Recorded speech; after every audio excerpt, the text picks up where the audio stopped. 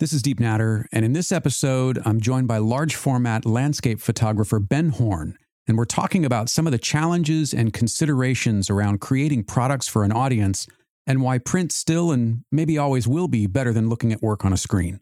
Here we go.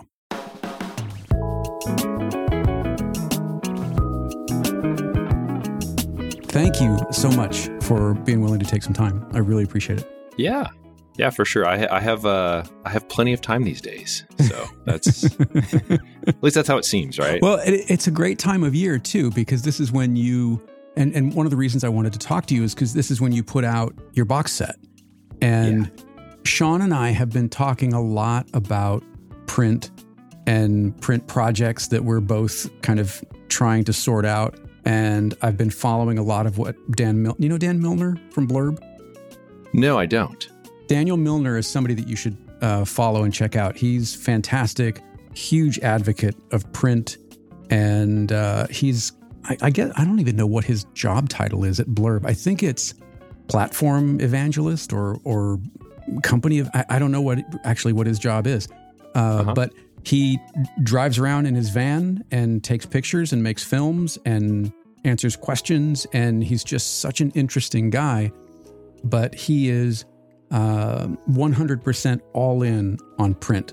And in fact, when he goes out to do a job, he will bring these field guides with him. So when people ask him, so what do you do? Rather than pulling out his phone or a tablet or something, he can hand them a book and go, this is what I do.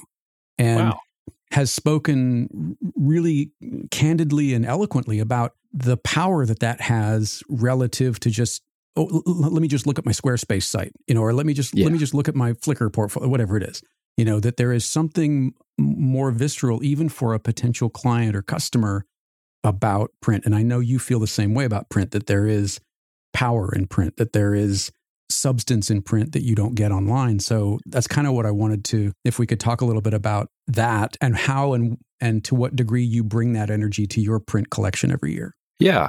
Because just when you're talking about, just handing over the phone, hey, this is what I do. There's nothing worse than that. I mean, as soon as the phone comes out, nothing ever comes across great that way. Right. Whether it's, someone showing a video or showing pictures, it's got to be among the worst ways to actually show, someone your work. So I could definitely see how having something that is printed to hand a person, that goes a really long way. Mm-hmm. And the whole thing about the print portfolios is, for me at least, it gives me a deadline. It gives me basically kind of a quota to hit for the year. So for me, it's just as important for my own development as an artist, because it gives some degree of structure. Mm-hmm. But also to be able to share the work that way, where it's tangible, where people can look at the prints as they're meant to be seen, as opposed to, something small on a phone, or perhaps even worse, a picture in a video that a person's going to watch on their phone. Right. So I've really come to embrace the idea of print, but also I'm a bit of a control freak. So being able to control the entire process and, look at each individual print that goes out and sign off on each one and make sure everything fits together really nicely. That's something that I also do enjoy about the process, but man, it's a lot of work. It's a lot of work to put them together. Yeah. Do you think your audience has always appreciated the effort that you put in, or have you had to almost earn that appreciation on the back of continuing to put them out? I think just from the nature of shooting film, and especially with a large format where everything is just slow, measured out, just very deliberate. Mm-hmm. I think that sense has always been there, where it's just in the way that we, it's human nature to appreciate the things that you have less of. And so, the immediate, right off the bat, limiting the number of photos taken, it seems to elevate that photo just a little bit. Mm-hmm. just from the standpoint that more thought and effort goes into it. And I think that translates well to a printed format. And kind of, I guess, in the same way that, when I'm handling the original transparencies and I'm looking at them on the light box and just looking at that as like, that's the fruits of the labor of going out and, spending all the nights out the field and hiking and, all that kind of stuff. But then to actually have that physical product at the end of it, I think that's also a part of it where, for those that do follow the videos and kind of understand a bit more of the story behind the images, that, there's something tangible at the end to hold on to and to feel. And one of my favorite classes in college was a bookmaking class. I don't know if you've ever taken any classes along those lines. And it was really fascinating because, we had these projects that we were working on where it was different styles of binding. You put it together, and by the end, we were actually putting the content within some of the books. But a lot of it was about the materials, about the technique. And I took it for just one semester of it. My wife, I think she took at least 2, possibly 3 semesters. So she got even more involved with it. But I really gained an appreciation for different materials and technique. So when I do the portfolios, they're really rich with texture. Like I'm really drawn to that, just to add to that tactile feeling, to, in some ways, give a somewhat similar experience to looking at the film in person, as far as just making it a very tactile experience. Right. And for those of you who, I should have mentioned this earlier, for those of you who are unfamiliar with Ben's work, Ben shoots large format film. And I have never shot large format film. I have witnessed and been with photographers who have shot it, but I've not done it myself. But it is a completely different experience. And when you get these massive, and they are massive, transparencies, that's got to be an incredible feeling when you first see them, yes? Oh, well, sometimes. if everything works out right, if everything is 4 out of 10, it's a great experience. Somewhere there. It's a love-hate relationship. I mean, it'll be about a week after I come back from a trip that I review the film. And so I record these film reveal videos where I take a look at the film for the first time on camera, and I do it mostly for myself so I can sort of record that experience and my initial thought to it. But I'll say that most of the time, right away, I'm not in love with the images. Really? Just because it's so fresh in my mind how it actually looked. And so when I look at them, usually if I do a film reveal and I look at all my film and I'm really excited about the images, those images are typically going to start like, it's almost like a little time passes, I start falling out of love with them, and I start realizing that there's stuff with those images where it's these glaring things I can't not see anymore. But if my first reaction when I see the film is a bit kind of not really sure what to think, that's actually usually a sign that it's a pretty strong set, because those images will grow on me as I kind of learn. But yeah, if I do have a photo, especially one that I'm looking back at, it was taken maybe a few years ago, one that I've come to realize is an image I really like, man, the experience of looking at that on a ground glass, not on ground glass, but on a light box with a loop, it tricks your brain into thinking you're looking at reality.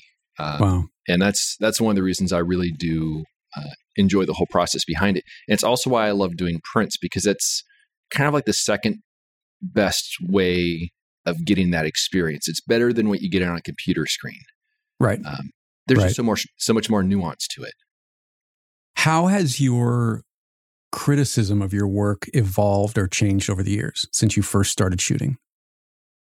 I've always been my worst critic. Yeah. And I'll say that I think I've always been pretty equally critical of the work, but I would say that in the past, I don't know, maybe 5 years or so, I've gotten to the point where not only am I critical of it, but I can find ways of making it work a bit better. Whereas in the past, there might be an image where I can't stand to look at it, which it's a strange thing to say, if you spend a lot of time with a subject out in nature and wait for the moment to be just right and expose the film, everything is perfect and conditions are great. And then you look at that picture and you're like, oh, I hate it.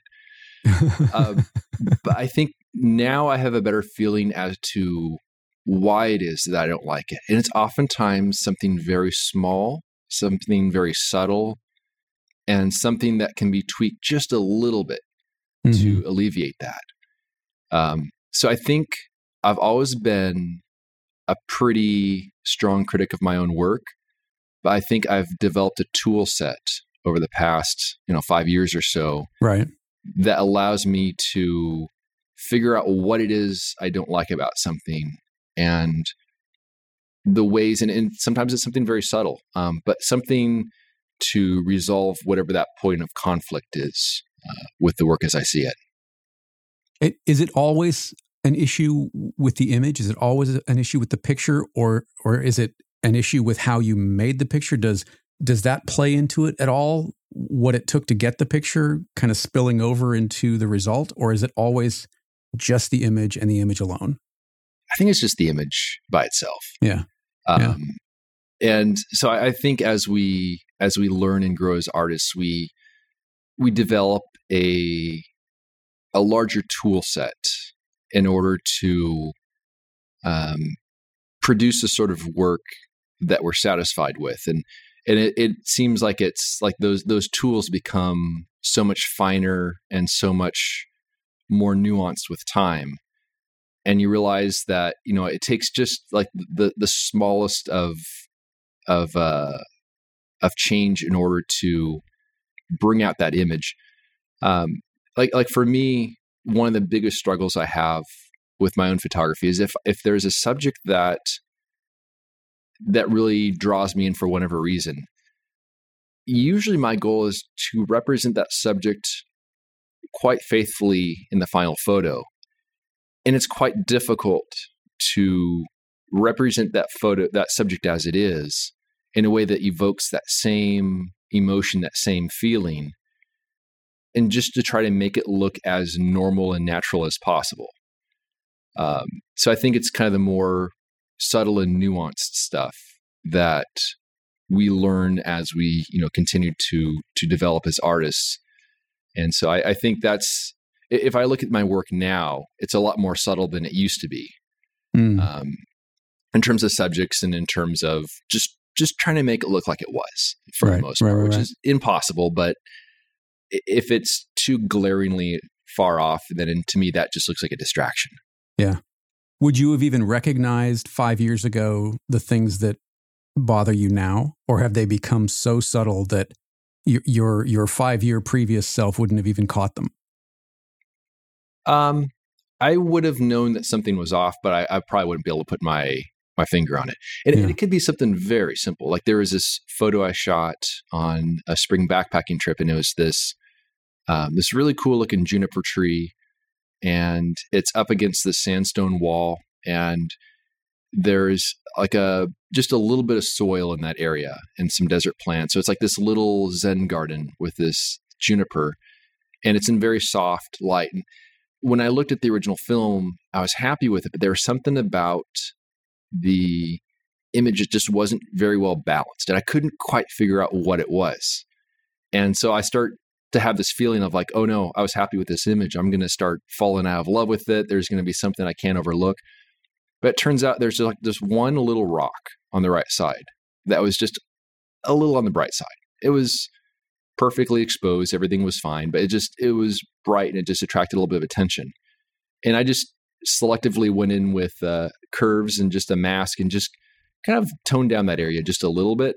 And then all of a sudden the image clicked and I was happy with it. So it's just like one little thing like that I don't know that I would have recognized as the source of the conflict, 5 years ago.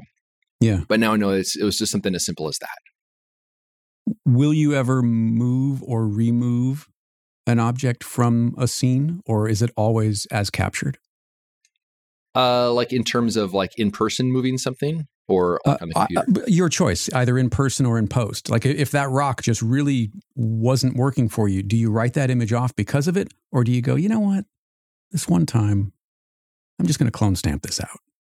Oh yeah, I mean, I'll do some edits on the computer to make it work, and usually it's something that I call octopus editing, where if there's something that just doesn't look quite right, you can do a lot with the curves tool, and if you just make it blend in, it's all good. Why octopus editing? Where did that come from? Imagine the camouflage of an octopus, right? So like, okay, so I was going another direction. I was having like, Wacom stylus in all 8 appendages, just going to town on this image. Oh, I could see that. I could see that. But in this case, like there was a photo I have of this long flattened grass I took last fall in Zion, and in the lower left corner there is a few yellow leaves there. And then it was just kind of near the corner, is drawing the attention. So I just went in with the curves tool and with a mask and basically darkened them a little bit and then made them more of a green color as opposed to yellow, because there were some other fallen leaves in the scene that were also green. And you just make them blend in with everything else, and your eye isn't attracted to them anymore. And so it just requires a very, very particular mask. But with all the photography stuff, I mean, there's no perfect solution for this stuff. There's no perfect image. So my philosophy is just trying to minimize any sort of distractions that interfere with what it is I'm trying to convey with that photo from an artistic standpoint. And then when it comes to like in-person stuff, so long as it's something that doesn't actually harm the scene, like if I recognize that there's like a branch sticking into the scene I don't like, I might take that branch and just kind of hold it up against another branch so it doesn't like swing into the view. And so it's not, in the actual scene getting in the way. Then when I'm done, I'll release the branch back to where it was. So I have no problem doing that kind of stuff either. Right. So it looks like, and correct me if I'm wrong, but it looks like you've made a little shift in the offering in terms of how you're presenting it this year. It looks like it's either, is it a different kind of folio? Is it just a thinner box? It's hard to tell from the photograph. I love that you still have the same belly band, so it's still the same aesthetic. But can you talk about some of the changes? What's going on this year as opposed to previous years? Yeah, so I decided to go with it's a black paper folio as opposed to a box. So since 2017 through 2021, I had these heavy duty archival boxes they're made by Printfile, and it's the same boxes I store my my exposed film in when I'm done shooting. I'm just storing it there, and so I use those boxes for a long time, and they work great. But I've been looking for a more streamlined setup in a way that a lot of people are putting these on a bookshelf, and these boxes start taking up a lot of space. Sure, yeah, and sure. So I was looking for a folio design, and rather than doing something I go out to some company and have them make, I'm like, there's got to be some company out there that makes a pre-made solution I can just order off the shelf. And I found a really good solution. Back when I used to work at a camera store, there was a company that we carried these paper frames from. They're made for like event stuff, and the company is called TAP, T-A-P. They were purchased by a company called Tyndall. They're located over, I don't know if they're like Minnesota or somewhere over in those parts of the country. But they make these folios for imagine like a wedding photographer presenting the images to the client, just kind of a nice way of presenting it. And so I ordered a couple different types from them and then some other companies as well. But I really liked the folios that this company made. Really nice texture, which matches the theme of what I'm going for. Really crisp edges. And I ordered 2 boxes of 100 each. So I got 200 of these. And the 200 of them fit in like these small boxes. And if I compare that to those big boxes I was using for the box sets in the past, Right. If I had 200 of those sitting around, they take up an enormous amount of space. Yeah. And each one of them came shrink wrapped, and they kind of had to so that they didn't get destroyed in shipping. So that was a lot of plastic waste right off the bat. And then to ship those all the way across the country with these three or four huge boxes that you could like crawl inside if you wanted to. Right. So I'm just thinking like ways to minimize my own environmental impact of staying away from any sort of plastic, taking in mind shipping costs, materials. So that was most of the driving force behind using the folios, is to minimize my own impact. I love it. And it fits so well with the rest of your approach to making pictures. It really does. Yeah. And also it's a benefit to the customer because as a result, my shipping costs are quite a bit less now. Because it was costing about $40 to ship the box that's international. Wow. And now it's around 26 or so. So that's something I can just pass on to the customer. So they end up paying a little bit less in a time when everything else seems to be getting more expensive these days. Are you able to ship these in padded envelopes, or do these go in a hard-sided box? So I have some, it's like a cardboard folding mailer, and I'm going to have two of them. So basically, one is just a little bit bigger than the print portfolio, and the other one's a 12-inch by 12-inch. And so by having the two of them, the corners will be protected, and then I'll have it wrapped in some tissue paper on the inside as opposed to plastic. Right. And that way, everything that ships out in terms of packaging, it's all completely recyclable, which is the other thing in terms of just making sure I have a minimal impact with, by doing this project. Yeah, I love it. I noticed it the other day and I was like, I can't wait to hear the story about this because and now hearing it, it's so, like I said, it so fits with the rest of your sort of ethos and how you approach making pictures and being respectful of the environment and being respectful of the locations. It all works. Yeah, I appreciate that. Yeah, it's one of those things where, it's, if you look at everything going on in the world with, climate change and then just the enormous amounts of trash, and I gotta say, it's quite intimidating just looking at all the issues that are out there. But then realizing that there are some things we can do that do help a little bit with that. Yeah. And so that's been one of the things. And the other thing too is, at some point I do want to do another book, but at the same time, you kind of start to wonder about, the impact of something along those lines. Right. And, everything with that. So, I do like the idea of ebooks, electronic, products where there's no shipping involved, and other things along those lines. But yeah, I've moved, I would say maybe 85 to even 90% of my reading books, like fiction, nonfiction, that kind of thing, to either EPUB or PDF, either through Libby or through, Apple Books or whatever. I listen to a lot of audiobooks. Art and photo books, I still buy physical copies. Yeah. And even that, though, I find that, and I said something about this in a recent iteration where after the first week or two, I rarely take them off the shelves again. I like the fact that I can if I want to, but the reality is, man, I've got a lot of books that never see the light of day and haven't seen the light of day for years. Yeah, it's fascinating, isn't it? Because if I look at many of the books that I have sitting on my shelf, that's part. It's I don't know how you get around that, but there's something about that presentation of flipping through them and seeing the work as it's meant to be seen. But then they just kind of live on a bookshelf for the rest of their life. I'll as a full disclosure, as I'm recording this right now, I have my my microphone little housing with the foam and stuff. It's propped up on two photo books as I'm recording this. So you are using them. I am. They're books that were gifted to me by a photographer friend of mine who he also has an enormous collection of books, and he'll just send out books to friends every now and then, which is a pretty nice solution where that it can continue to be used, whether it's propping up a mic for a podcast or to be enjoyed, which I already have enjoyed. Right.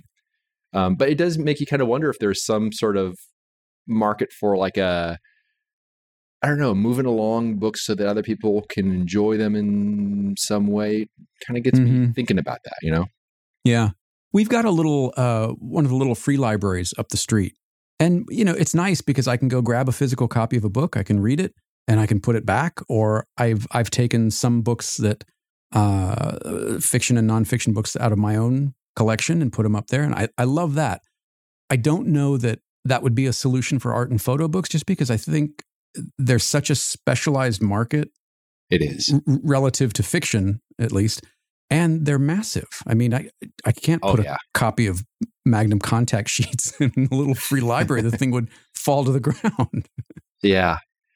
Yeah. And also, we reached a point now where it's so much more feasible for a artist to self-publish their own book.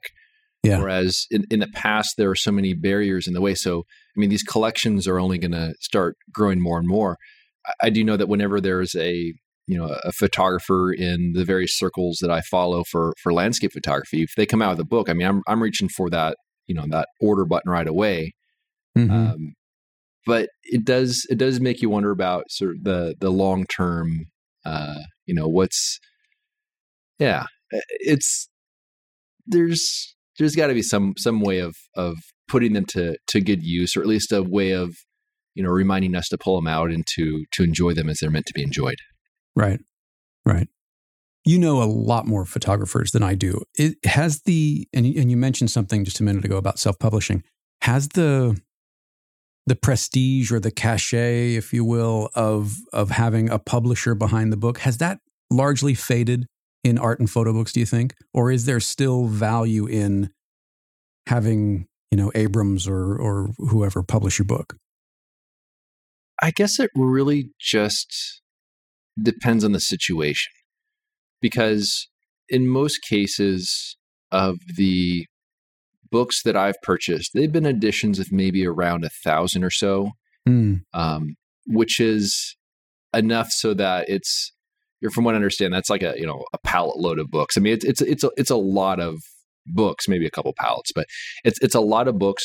But at the same time, it is something that is manageable for the photographer to handle shipping out the orders and everything else. And, they're putting all that hard work and they're putting the sweat into it and everything in order to send out the orders. But I think once you start getting to a wider publication of a book, that's got to hold a whole different level.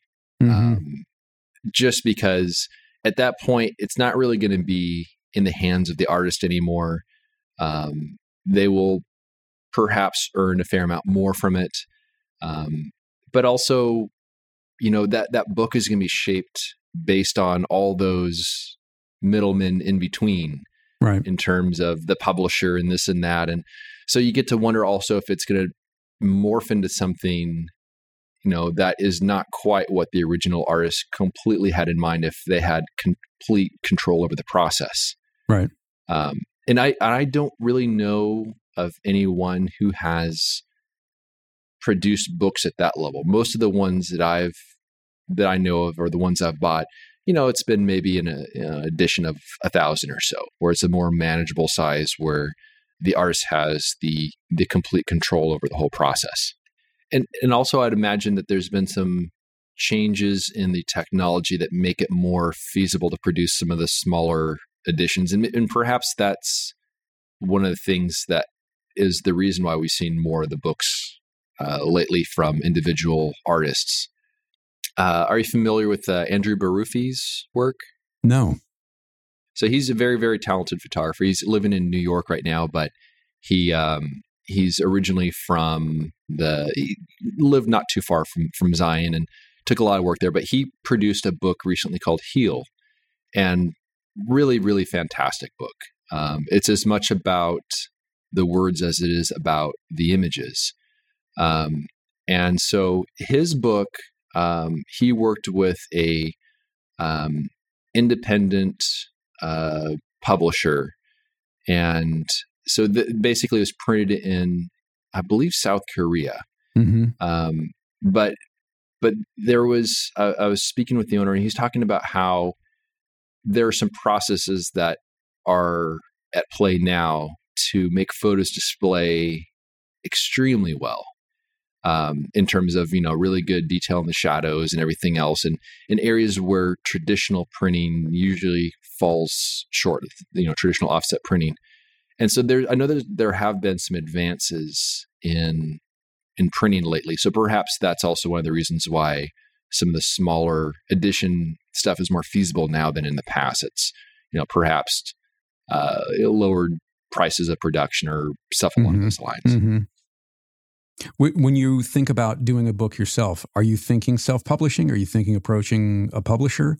Have you considered zines? Because I know a lot of people are doing zines now too. And that's one of the things that Sean and I have been talking about, is producing either a quarterly or maybe twice a year, nothing huge, but something to get work out there in print.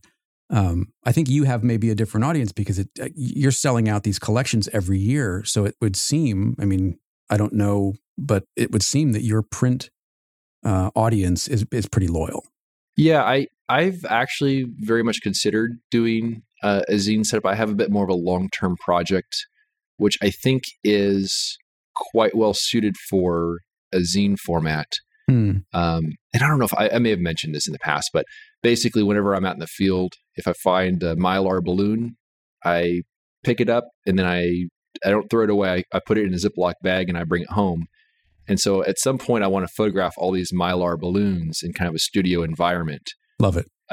Because each one of them has a story. And there's actually one I found in 2020 where a person had written all over it in a Sharpie with all their thoughts and stuff. It's hardly legible. And then they released that balloon and it ended up at the Bristlecone Pines. No kidding. Wow. In the White Mountains in California. Wow. But I want to photograph those and then produce kind of a zine to raise awareness basically of they're flying trash. They're going to end up in the wilderness. But also that there is a story behind it. And that's something that, a print portfolio or a traditional book may not be the best for. So that's a project I have in mind for a zine. And in terms of an actual book, I could see doing that in another, 4 or 5 years or so. Once I build up more work, but we'll see what everything is like at that point in time. Who knows? Maybe books will have run their course. I don't know.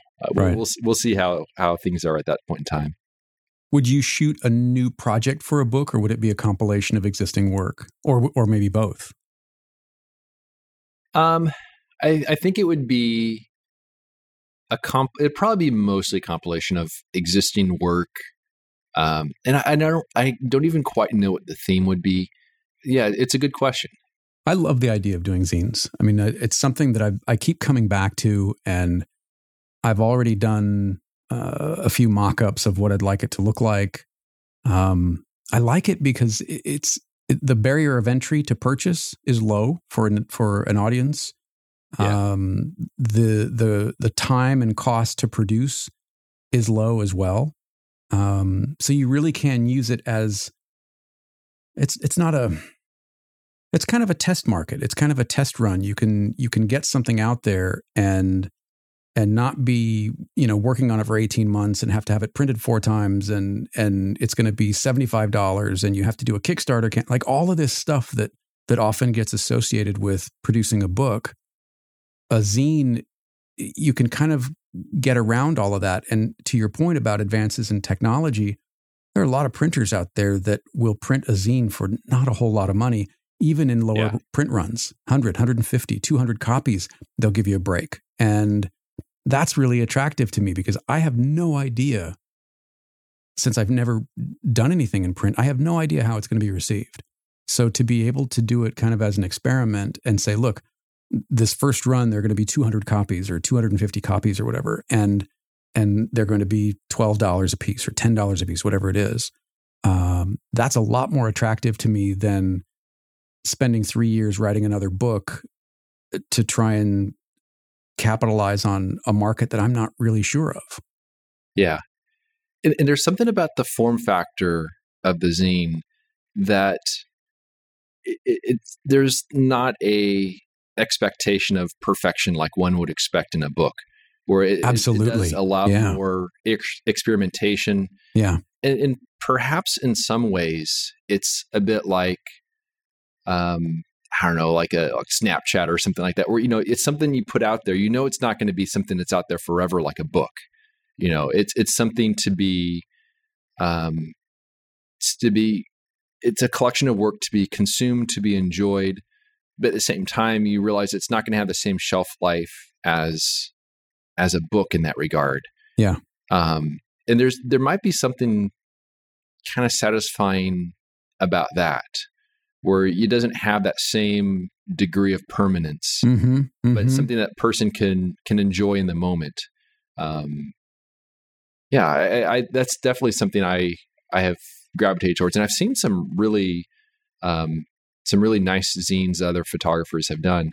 Now, the one that you're talking about doing with Sean, would that be with your photography or your painting, or with painting? Yeah, he's doing it. He's doing his based on individual photo projects, but I think I'm leaning toward painting and maybe integrating some of my own writing into it. I don't know. I'm still unsure. One of my favorite zines, I bought one. This must have been 4 or 5 years ago, and it was a Japanese street photography zine on newsprint paper. And you unfolded it. It was basically like a newspaper, and it came folded up. And just the thing I loved about it the most was, just to your point, it wasn't precious at all. It was, here's what we're doing. It's supposed to be quick. It's supposed to be gritty. It's supposed to just let you know what we're up to. This isn't a gallery presentation. This isn't, something that you're going to, frame and then hang on the wall. This is just meant to be this transient thing to give you an idea of what we're up to. And I kind of love that approach to it.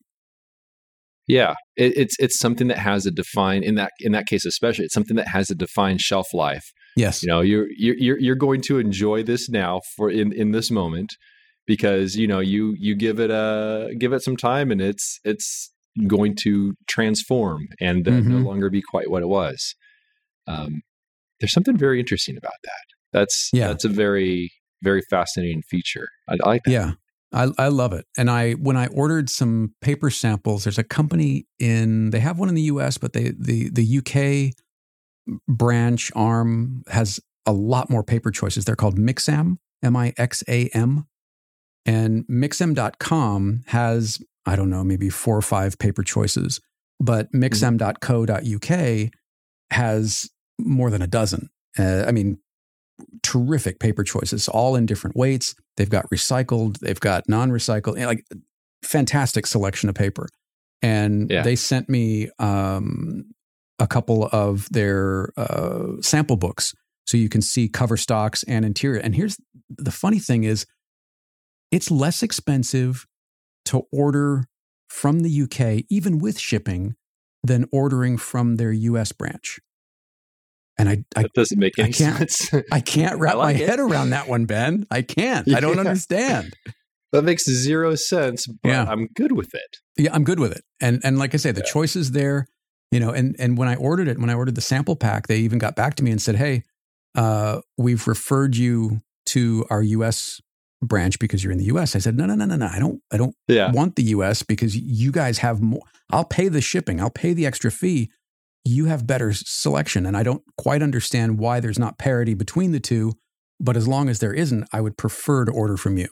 And they said, okay, fine. And they sent me out the sample pack. So what kind of, how would you describe the various papers that they had? A lot of uncoated papers, which is attractive to me. I don't want something, to what we've been talking about, I don't want something slick. Yeah. I don't want something that's got optical brighteners in it that's just crisp and perfect. I want something that looks a little beat up, frankly. And some of their recycled papers, they're thinner. They're not quite as white. They're not gray by any means, but there's just a little wear on them already. And I am really drawn to that paper stock.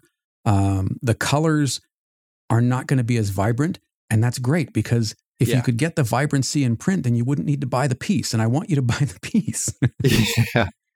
But also since your work is so rich with the textures and the colors and all the there's so much stuff there. I see how that would go really well on a recycled paper that would just kind of like, especially uncoated paper, just tie it together. There was back when I was in high school and I was applying to various colleges and stuff. I remember I received this package in the mail from, I don't know, someplace on the East Coast, some art school or something like that. And I remember the catalog that they had was printed on this uncoated paper. It had this really nice smell to it. And just the way that all the stuff in that catalog looked on that paper, it just worked so very well with it. And most of it was, painting stuff, sculpture stuff. They're showing examples of stuff along those lines. And I still, to this day, I can remember the smell of that paper and, and just the feel of it. So I think something like that would give a really nice, tactile feel. Which would certainly be a nice part of the experience. Yeah, I do too. I mean, I think we often discount the effect that paper stock and ink choices and the way images appear can have a very visceral reaction. I've got one of Daido Moriyama's book. It's called Daido Tokyo. And the entire second half of the book is printed. His black and white photos are printed in silver ink on black paper. Wow. And man, the impact of that second half of the book is phenomenal. And it's such a different experience than flipping through the first half. It really just knocked me for a loop when I saw it, because I had no idea that they were going to do it.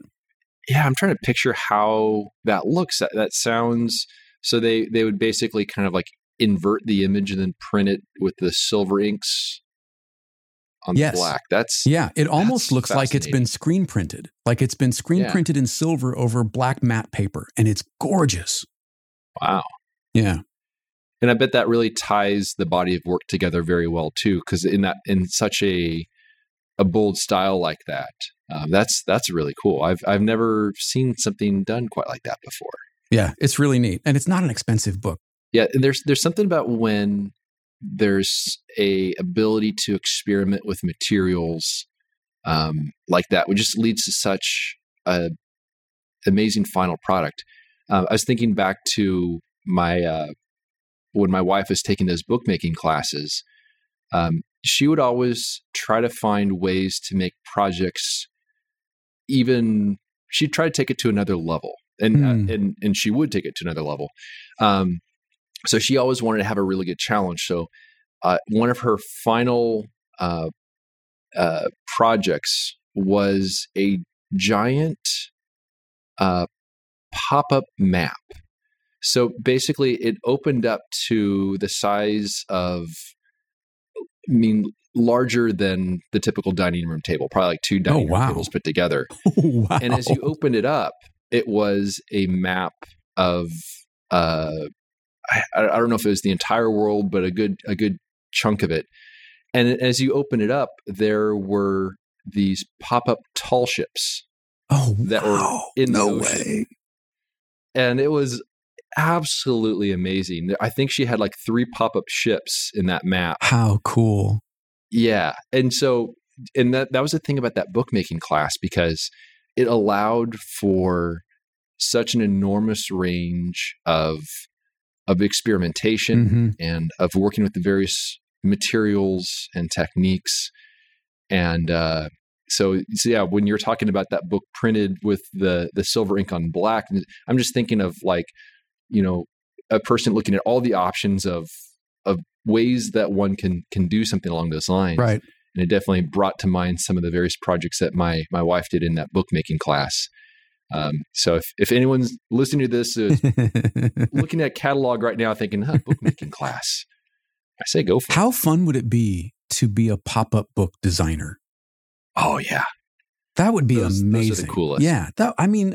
I remember them from being a kid, but when you're a kid, you don't give them much thought. But now you think about the engineering that went into some of those things and go, how fun would that be as a job? Have you seen any of the the modern ones No. that are produced now. And these are ones not for kids. These are just like themes. The reason that we have several of those is my wife bought one of the ones on tall ships to learn how to make a ship that pops up and just reverse engineer it. And so we have one on tall ships. There's one on Nightmare Before Christmas. Oh, that would be cool. I think there is a Star Wars one as well. So we have like all these various pop-up books, and they're just a marvel to look at, because you could see, the person's creative process in terms of, trying all kinds of ways to achieve these massive things that pop out of these books, right? And all the movement, right? It takes a whole nother level of thinking. So if you ever happen to come across one of those, I highly recommend it. There's one company in particular, one author or whatever in particular that really specializes in that now, but they're fantastic to look at. Yeah, I love that. And again, I mean, the care that goes into them, what a lovely job that would be. Oh, yeah. Yeah, I'm feeling that whoever it is that designs those, they don't like go to work each day going, man. What a bummer. I have to design a pop-up book today. I'm making a pop-up book today again. Said no one ever. Yeah, exactly. Yeah, it's one of those jobs that there probably aren't, many of them, I would imagine. Yeah. But I would guess that the people that do it absolutely love it. Yeah, for sure.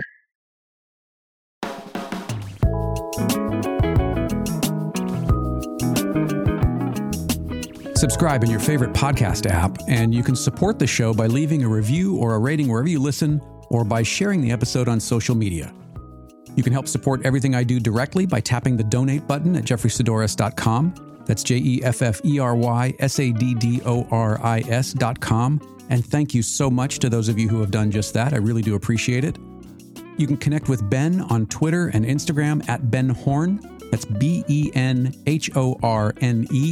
On his website at benhorn.com, or by searching for Ben Horn on YouTube. At the time of this recording, he's got less than 60 copies left of his 2022 print portfolio, and they do sell out every year. So if you would like to pick up one for yourself, you might want to visit his site sooner than later. Connect with me on Twitter and Instagram at Jeffrey Saddoris, or you can send an email or a voice message directly to the show at deepnatter@gmail.com. As always, thank you very much for your time. Thank you for being here. Thank you for your attention. I appreciate it, and I hope you'll come back for the next one.